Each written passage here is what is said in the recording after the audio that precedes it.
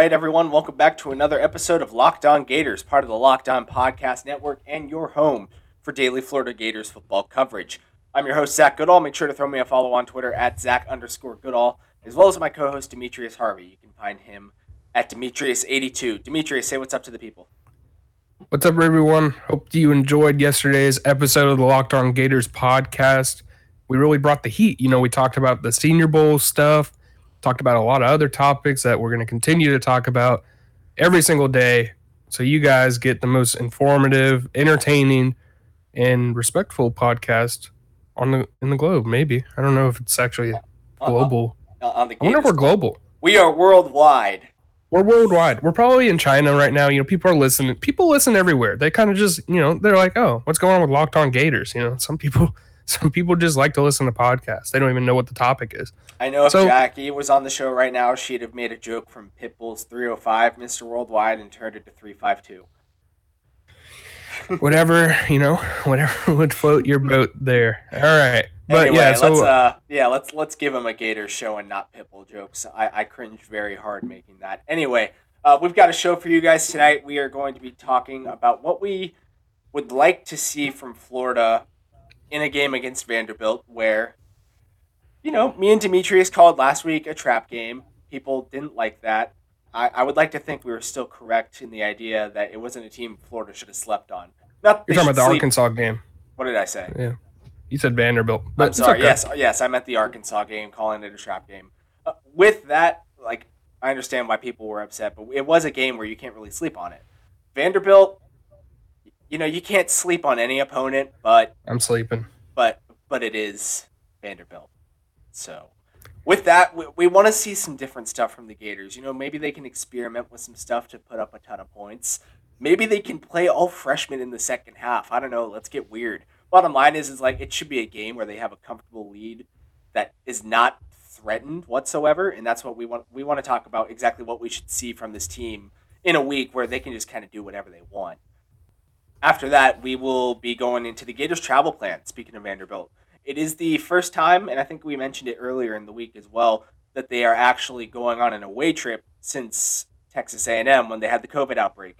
They went to Jacksonville, of course, but it wasn't necessarily the same. They rode buses there. So we're going to go over those protocols and, talk about if there's anything that we should be worried about. I'd figure there is some room for concern. But we'll go ahead and get into the game itself, because that, as of right now, is on track to happen.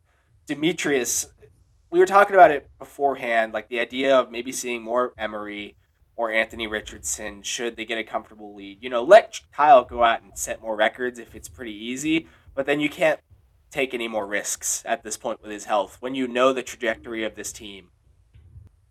Right. I mean, at the end of the day, the Gators are the leading contender for the SEC championship game for the SEC East this year by virtue of their victory over Georgia. Obviously, it's going to be tough for Georgia to get back in that race because they would need Florida to drop pretty much 2 of their next 4 games. And I personally don't see that happening. And I don't know about you, Zach. I think that it's pretty much a known thing that they're going to be in the SEC title game. So you're right. You can't have Trask go down due to injury.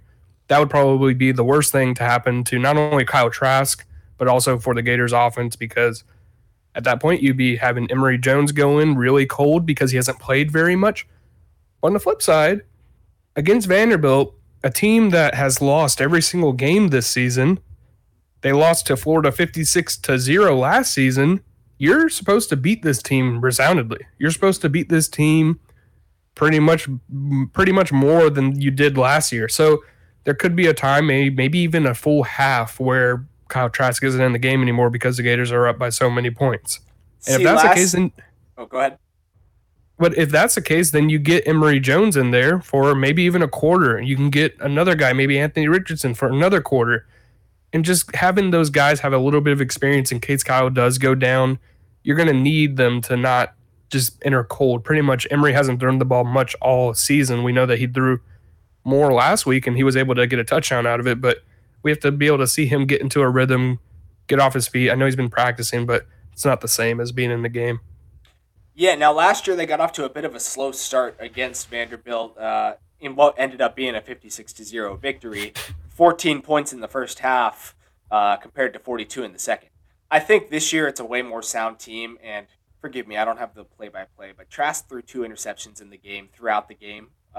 Whereas Emory Jones was able to get playing time sporadically. He had 3 passes, completed 2 of them. He also rushed for 3 touchdowns. I'd almost like to see it be more of a uniform plan where it is get Trask in and out first half. It shouldn't be a 14-0 lead at halftime. Considering they've been able to put up 38 points in halves throughout the year, I just see him hitting 42. Like, the idea of Kyle Trask throwing 6 first half touchdown passes this week is not far-fetched. And if that happens, then at that point, yeah, you just put in Emory and Anthony for the rest. Right, and this year they've already had games where they've scored maybe like 28 points in a quarter. So I feel as though that's a pretty achievable goal against a team like Vanderbilt. There's obviously some bad blood. I think I saw recently a clip. I didn't see this game live, I don't think, last year, but I saw a clip of Vanderbilt head coach Derek Mason going after Dan Mullen. I'm not sure exactly what the context was, but that was 2 years ago. But that was 2 years ago. That was all fine and done afterwards. Yeah, but I'm just trying to hype the game up for the fans here, Zach. Just get them a little riled up, ready to go. Hey, Vanderbilt hate week.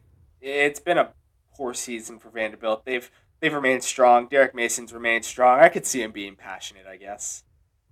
Yeah, you gotta play it. You gotta play it up a little bit. Yeah. But anyways, what I was saying is this is a game where maybe they're gonna go in and they're gonna try to prove a point. They don't want anybody to say, "Oh, well, the Gators beat Vanderbilt, but they kind of struggled a couple of times." So what I really want to see out of this game from both the offensive and defensive side, just in general, the game in general, is them playing a full, complete game. They need to be able to play as if it's almost perfect. We keep hearing that word when we're asking the coaches and the players about how they want to see the offense this year.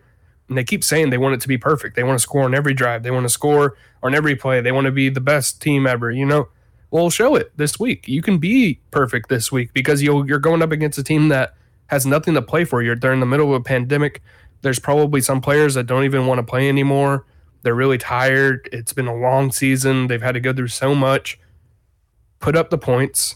On defense, make sure you stop them. And on special teams, I didn't like what I saw last week on the coverage units. I'm not sure that many people would pay attention to that, but I paid close attention to it because Dan Mullen talked about the coverage units a week prior and how he wanted to see improvement, or he saw that they were actually good without players that he expected to be back the next week, and then they were back. And then all of a sudden you see Arkansas popping off 40-yard kick return. So I want to see a couple more things where they can play a full, complete game finally and just basically just crush the team and move on. I specifically agree on defense. I'm cool with a non-perfect game offensively. You would like to see the game where they do execute every last play perfectly offensively because that gives you the most hope for Alabama, right? But personally, right. I want to see it defensively. Todd Grantham says they consistently won 3 and outs or first down and outs, as he coined it last night as well when we got to talk to him. It consistently do that and consistently wear them down. It should be like last year where Vanderbilt scored 0 points. Maybe by the grace of God they get off a field goal, but yeah, it's exactly that. I get it offensively, but I'm cool with it being the defense is weak to come out and be perfect. And then what else do we want to see from Florida versus Vanderbilt? Besides just the game plan and besides what we want to see in terms of the defense and offense playing a perfect game, we want to see some young guys take the field. We want to see more freshmen. We want to see guys that haven't been utilized too much because, again, it's just the perfect opportunity to get them those reps. That could be super important down the line. So when we come back from this quick break, we'll be talking about exactly who we want to see. What's up, everybody? This is Zach Goodall, host of the Locked On Gators podcast. These days, everything is go, go, go. It's nothing but nonstop hustle all the time. Whether it's work, friends, family, a million pressing social issues, or just an expectation in general to be on 24/7. Sometimes you need to just take a moment, turn off, hit reset. You need to chill. And that's when you reach for a Coors Light. Especially on game days, man. I'll tell you what, I can't really drink much during college football Saturdays, but on NFL Sundays, it's therapeutic for me, man, to sit down, drink a beer, and enjoy some football. And that's what I do. I'll reach for a Coors Light. It's the official beer of watching any sport, just to drink beer.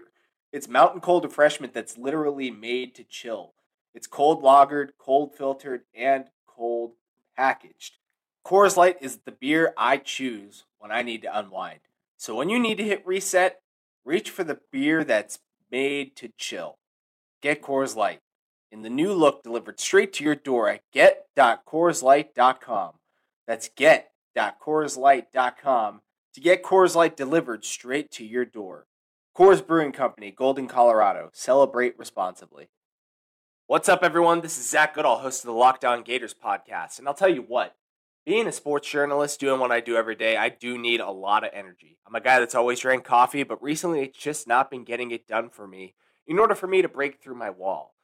Which is why I've been going towards Built Go as a replacement for any other energy drink, because it's a lot more healthy. It's brought to you by the same folks that brought us Built Bar, my favorite protein bar that we've talked about plenty here on the Locked On Podcast Network.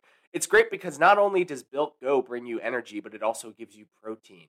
It's also loaded with vitamins such as B6 and B12, 10,000% of your daily value, and other great things, including collagen protein that's fast absorbing to get into your system fast. Plus, it's easy on your stomach when you've got a long day ahead, filled with work where you really need this energy. Comes in 3 great flavors, my favorite being the peanut butter honey. It's got a kick of caffeine, and it's only 1.5 ounces in each package. So it's easy to carry around, easy to take with you whenever you need it. Visit BuiltGo.com and use the promo code LOCKED, and you'll get 20% off your next order. Use promo code LOCKED for 20% off at BuiltGo.com. Let's go. Let's break through those walls. All right, Demetrius, I know we talked a lot about the offense in the last segment, and I know there's a lot of guys on offense that you want to see. And I know they're not just young guys and freshmen like we've talked about all year, but we're at the point now where there's a couple guys, they've just not seen the field much in their career. Maybe their career is coming to a close. Could be, at least, with the weird extended eligibility. But regardless, who do you want to see on the field on Saturday? Yeah, I mean, we talked about Emory Jones and Anthony Richardson, obviously. Those two guys getting in there. Obviously, Richardson's a true freshman. He's a young guy. We want to see what we've got out of him or what they've got out of him. Did you just say we? I said we. You know, I'm trying to cater to you guys as a fan base. You know, I'm trying to get on board. No, I'm just saying what we've got out of him in terms of the whole Gators media, Gator fandom, Gator centric stuff. But I digress. I think that they need to see what they've got out of their young receivers. Frazier's, we haven't seen any of him really this year. I don't think. At least I'm not sure if you've seen him on the field. I don't think he's played at all. And if he has, it's been nothing worthwhile. Sure. And, you know, I don't think that he's been necessarily an unavailable guy every single week. So they've have him available, and, you know, why not just throw him out there to see what he's got, especially in this kind of game. This might be their only game this season because they haven't had, you know, those typical quote-unquote cupcake games where basically Florida pays another team to win. You know, that's how those kind of games are scheduled, where they play a Conference USA team or whether it's a MAC team or just any other lower division team. And so this might be the only one on the SEC-only schedule where you can see those guys. So him, maybe a guy like Xavier Henderson, who we've seen some of for sure, definitely way more than any other young player I feel like on offense, but see more of him in there. Maybe even throw in a Jordan Pouncey, who's an older guy. We haven't seen him either. We haven't seen him out of the slot. You know, Dan Mullins talked about him a little bit. He came back from the injury. I think he was injured. Could be completely wrong there, but he was coming back, or he was made available at some point, and he should be ready to go, right? So him, and then redshirt senior Rick Wells. This is supposed to be a guy that coming into the season, everyone's hyping up Rick Wells. I think that maybe, I don't know about if you guys have been doing this every single year and I just got caught in the trap too, but I was hearing a lot of buzz about Rick Wells coming into this season. I was excited to see what he's doing. You know, obviously he's wearing number 12, Van Jefferson's number from last season. He's trying to put on a new show. Like he's been in the game a couple times, but we haven't seen him catch the ball. So maybe see him get in there. And like Zach said, you know, maybe Rick Wells is the guy to take another year of eligibility, get in there for his 6th season, a Gator lifer. I mean, hey, there's another guy that wears number 12 that we were really excited for in the offseason and nothing happened. He ended up opting out, that being CJ McWilliams. So, McWilliams. Yep. yeah, I but don't I would remember love to talking see about him. I would love to Huh? see Rick Wells come out and do something because I've been on this beat for 2 years now and I can't actually think of a worthwhile moment he's had. And he's a Jacksonville boy. I want to Right. see that. Jacksonville, he went to Reigns. Yeah. Right down the street from, everything. But uh, other players, maybe a running back or two that we haven't seen too much of. Obviously, we've seen a little bit, tiny little sliver of Iverson Clement getting the ball. I think he had the one pretty nice gain, and then he didn't really play much after that. I forget what game it was a couple weeks ago. It was the Missouri game, and then Lingard got one too. Lingard got one. I don't know if he actually did much It was like on his. a loss or like no gain. Right, but I mean, he only got one carry. But Yeah. Lingard was one of the guys who, coming into the season, obviously he's a former 5-star running back from Miami, a transfer. People were extremely excited about him. I know that for a fact. Everybody was banging the table about how the Gators are going to be so dynamic with Dameon Pierce. Lingard as the guy who might come in on third downs too. He can catch the ball. He's fast. Ran extremely fast in high school. And then people were even putting Malik Davis below him. And now we see, obviously, Naquan Wright has gotten involved. Malik Davis is heavily involved. Dameon Pierce is the bell cow, quote unquote. And so now you get to see a guy like Lingard get into the game and, maybe see what he's got a little bit while you guys go through the final 4 games of the season. But those are some of the guys that I think that I would want to see a little bit more of. I would put in Ethan White because he's coming back from the injury, but I don't necessarily know if this is the game to get him action, but he does need to get a little warmed up, so maybe put him in there too. But those are the guys on offense, at least, that I would like to see get into the action. Yeah, I guess I'll keep it to talking defense. There's 3 guys particularly. I'd like to see Princely Umanmielen because he's coming and he's really flashed on the defensive line. And he's a guy that next year, especially if Zach Carter were to declare at this point, because he's playing pretty well, 2 SEC Defensive Lineman of the Week awards this year. He's a guy that would attract NFL coaches and scouts with his versatility, disruption, and his size. Princely Umanmielen is the next candidate to step up at strong side defensive end. Guy that could also potentially move inside. And we've seen Princely fluctuate his weight a good bit as a recruit. When he first enrolled at Florida, he was like 280, and now he's back down a good bit below that. Forgive me for not knowing the exact weight. It's probably closer to 240 or 250 now. But he can fluctuate. He's a guy that you probably will want to move inside and out because he's super lengthy. He's got great get off. This is the type of game where, like last year we saw Muhammad Diabate come in and he was able to have a huge game against Vanderbilt as a pass rusher. Maybe Princely will be able to come in and do that too, because I think he's been quietly one of their most impressive freshmen whenever he's able to take the field. And then there's another 2 guys, particularly at linebacker. I'd like to see Tyron Hopper, because I think when he comes in, we've seen in flashes what he can do in pass coverage. It's the same stuff we talked about coming out of high school. And maybe he's not going to be a 3-down guy right now, although he has gotten a lot bigger, and you'd hope he could come and fill and make tackles and make big plays, fight offensive linemen in the run game. But he's a former safety. He's got great athleticism and range to go and cover, and we know that their linebackers could use some help in coverage. So even if he ends up becoming a 3rd-down linebacker from a great performance against a team like Vanderbilt, like that's something that you wouldn't learn without those reps against a team like Vanderbilt. So someone like him, maybe a freshman like Derek Wingo. From what I understand, he's a really smart kid that does really well in meetings with the team, and he understands the defense. It's stuff that goes back to his time at St. Thomas Aquinas, and we've talked about it before. He's just very mentally sharp after making a transition from quarterback to defense and winning Florida Football Player of the Year in high school by Gatorade after his senior season. So those 3 type of guys, they could end up being guys you want to build around with this defense. Priority recruits have shown flashes, either shown flashes like a guy like Princely and Tyron, or a guy like Derek is incredibly smart, and eventually you want him to be your middle linebacker. So, Demetrius, I know I've ranted a little bit here as well, but it's the same points that we keep going back to. This is the game where you want to see these things happen, for sure. Right, for sure. And for the record, Princely is now at 255 on the Florida Gators roster. Nice. Take that, however you want to take it, because we've seen a couple fluctuations from the roster to the actual play. But I do think that a couple guys that you mentioned, but also maybe a Jalen Lee. I'm not sure if you mentioned him, and then obviously a Dexter. You want to see him get more involved because Grantham did speak about how Dexter has been getting his snaps increased, but we kind of looked back at it, and in the first few weeks without Campbell in there, he was playing a little bit more, 20 something snaps, I believe, in weeks 2 and 3, or weeks 1 and 2, whichever the two it was. I've got the stats right here. First week 12, right. Second week 27, third week 24, and then over the last 3 weeks it's been 13, 11, and 11. Right, so he hasn't really necessarily been getting his snaps increased. If anything, it's been decreasing over as the season has progressed.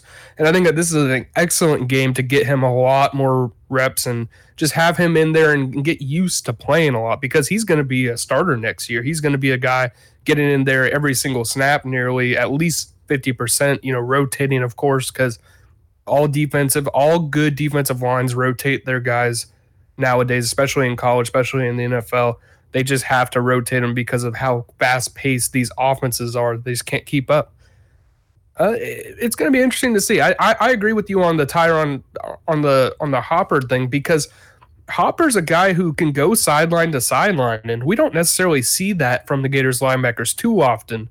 Now, obviously, they have some very athletic linebackers, but beforehand, even last year with Reese, he wasn't a sideline to sideline guy.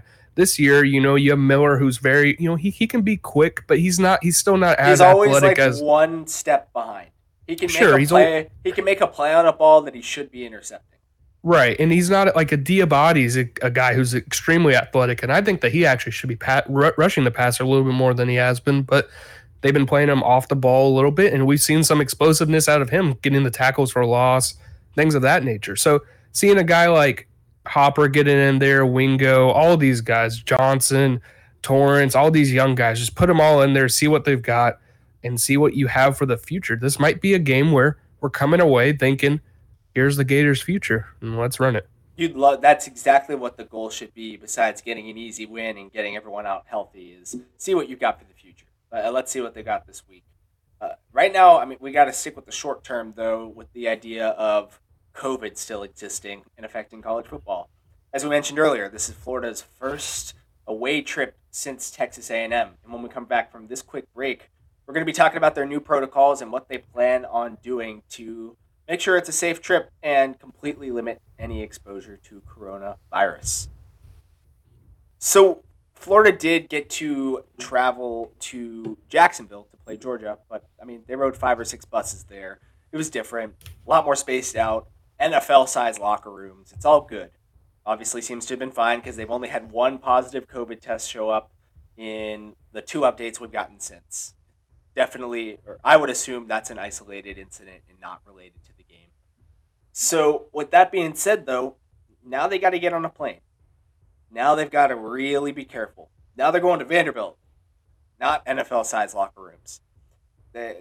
It's just a different environment, and luckily Vanderbilt seems to be doing pretty well with this stuff. They've had some COVID issues, but they also are taking things seriously. They've limited their fans, the people they're allowing into their games, so significantly that parents were only just allowed to start going back in, at least according to Mullen.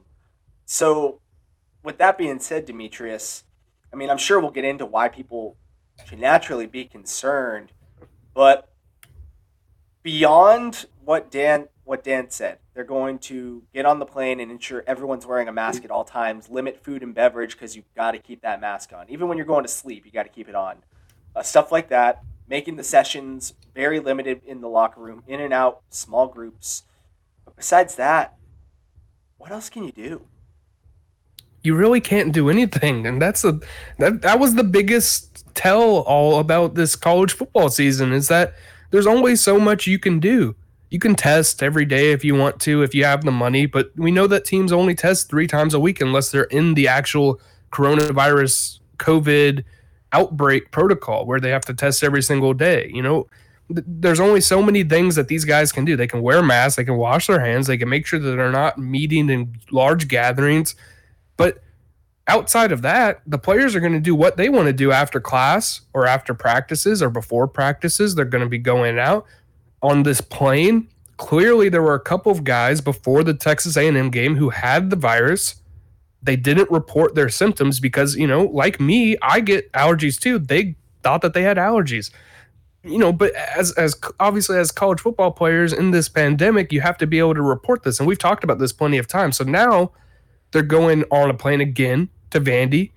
It's going to be a short plane ride, but you're on the plane and you're trying to get there healthy. So you have to keep your mask on. You have to be able to socially distance as much as possible, or physically distance, however you want to say it, as much as possible. They're not going to be able to get 2 to 3 planes as if they're doing that with buses. Going from Gainesville to Jacksonville, which is about an hour, 45 minutes, maybe 2 hours max with traffic, that's pretty easy. But being on a plane, being so close together, if one person has it, it's possible it could spread again. Who knows? But the issue is that they have to just stay doing their protocols, make sure that they never break protocols.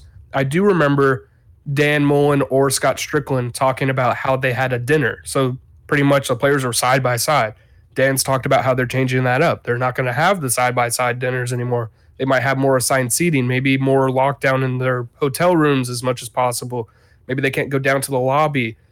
I do know that with the Jaguars, when they travel to games in the NFL, they're in their hotel and you're in your room the whole time. Even the PR guys have to be in their room. They can't go down to the bar or wherever they're at. They can't go around the hotel kind of mingling with people.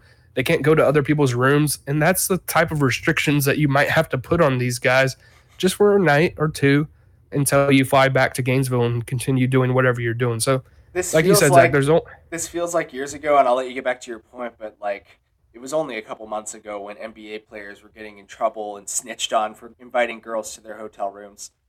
Sure, and that actually happened in the NFL. A Seattle Seahawks player tried to dress up his girlfriend or whoever he had. That's right. in a Seattle Seahawks jersey. It's actually very, very. I want to see the footage personally, just because it's a very unique and interesting way to do this. Like I don't know if she put pads on, but she had the jersey on. Tried to make her look like a player. Didn't work out, but I would like to see the footage just to see how, he broke it down. Just so, we can break down the footage maybe on the podcast one day if they ever release it. But it's things like that where, you have to make sure that these guys are being smart. That's the moral of the story.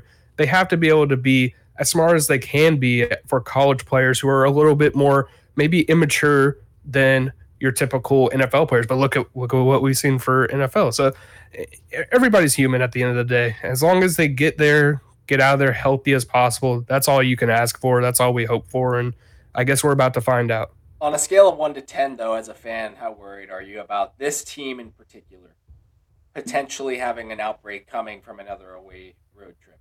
And obviously you can't speak for knowing the people personally and the decisions they'll make, but just from your sense of how they're taking care of things. As a fan of the game of football, you mean? Sure. I guess. Yeah. I just mean handling this whole situation. Would you be, how nervous on a scale of 1 to 10 would you be as a fan with this team going on another road trip? Oh, if I was a fan. Oh, I see what you're saying. Yeah, I mean, on a scale of 1 to 10, really, they've taken a couple road trips now. It's not as if this is their first road trip. It's the first one in a while, but I wouldn't be too concerned. I mean, it's kind of difficult to say you can't be too concerned since the last time they did take a trip, there was a huge outbreak. But I think that now that they've sort of rebuilt their protocols, they've taken the time, Dan Mullen's taken the time to actually make sure that these things are taken care of. As long as you believe in what they're doing, what they're saying, I wouldn't be too concerned. Maybe my concern level is around a 4. I'm a little concerned, but at the end of the day, it's not that much. It's a failing grade of a concern level. I'm not too worried. It's just, it is what it is. If it does happen and they do have an outbreak, they did all they could, and at least we know that they've tried and they've done the protocols that they need to do. Right. I think I'm the same as you, and especially to hammer the point home of this team knows what they're capable of now, and it's not a perfect trend, but we see teams that are having outbreaks, LSU, not teams that are going to be contending.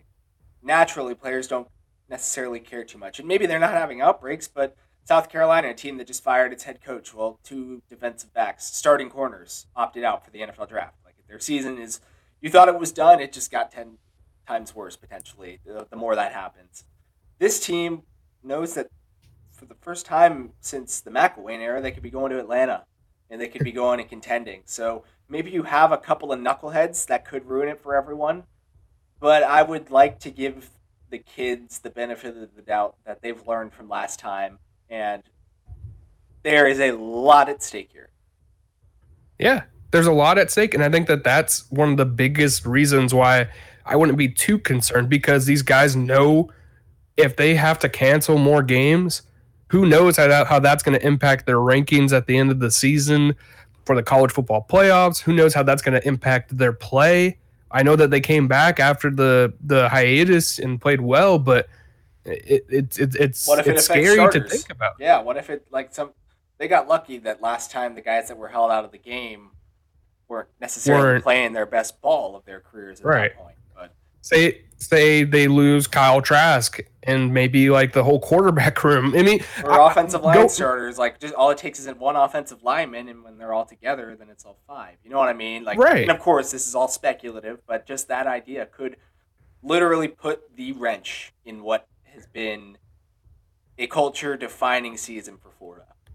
Right, exactly, and that's the biggest issue. And like you said, the first time since the great McElwain era, I know how good of a coach he was for the Gators. I know you guys have been talking him up. I've been reading a little bit about your history. McElwain was one of the best Florida coaches. Obviously took him to the SEC championship game. He had to have been good, right? No, I'm just kidding. But this is the first time that they get to go to the SEC title game potentially. I know we keep saying it as if it's already happened, and maybe people think that we're jinxing them, but everybody's saying it, and this is going to be something that they have a lot to play for. So I think that they're going to take this very seriously. They're going to get on the plane to Vandy, and they're going to come back home, and everything's going to be peachy, and we're going to move on to the next week against Kentucky. Let's hope so, man. With that, I think that'll just about do it for today's episode of Locked On Gators. So if you haven't already, make sure to go and subscribe, rate, and review. Anywhere you can listen to pods, you can listen to Locked On Gators. Of course, go and follow us on Twitter, myself at Zach_Goodall, Demetrius at Demetrius82. Most importantly, Locked On Gators at Locked On Gators. We'll catch up with you guys next time.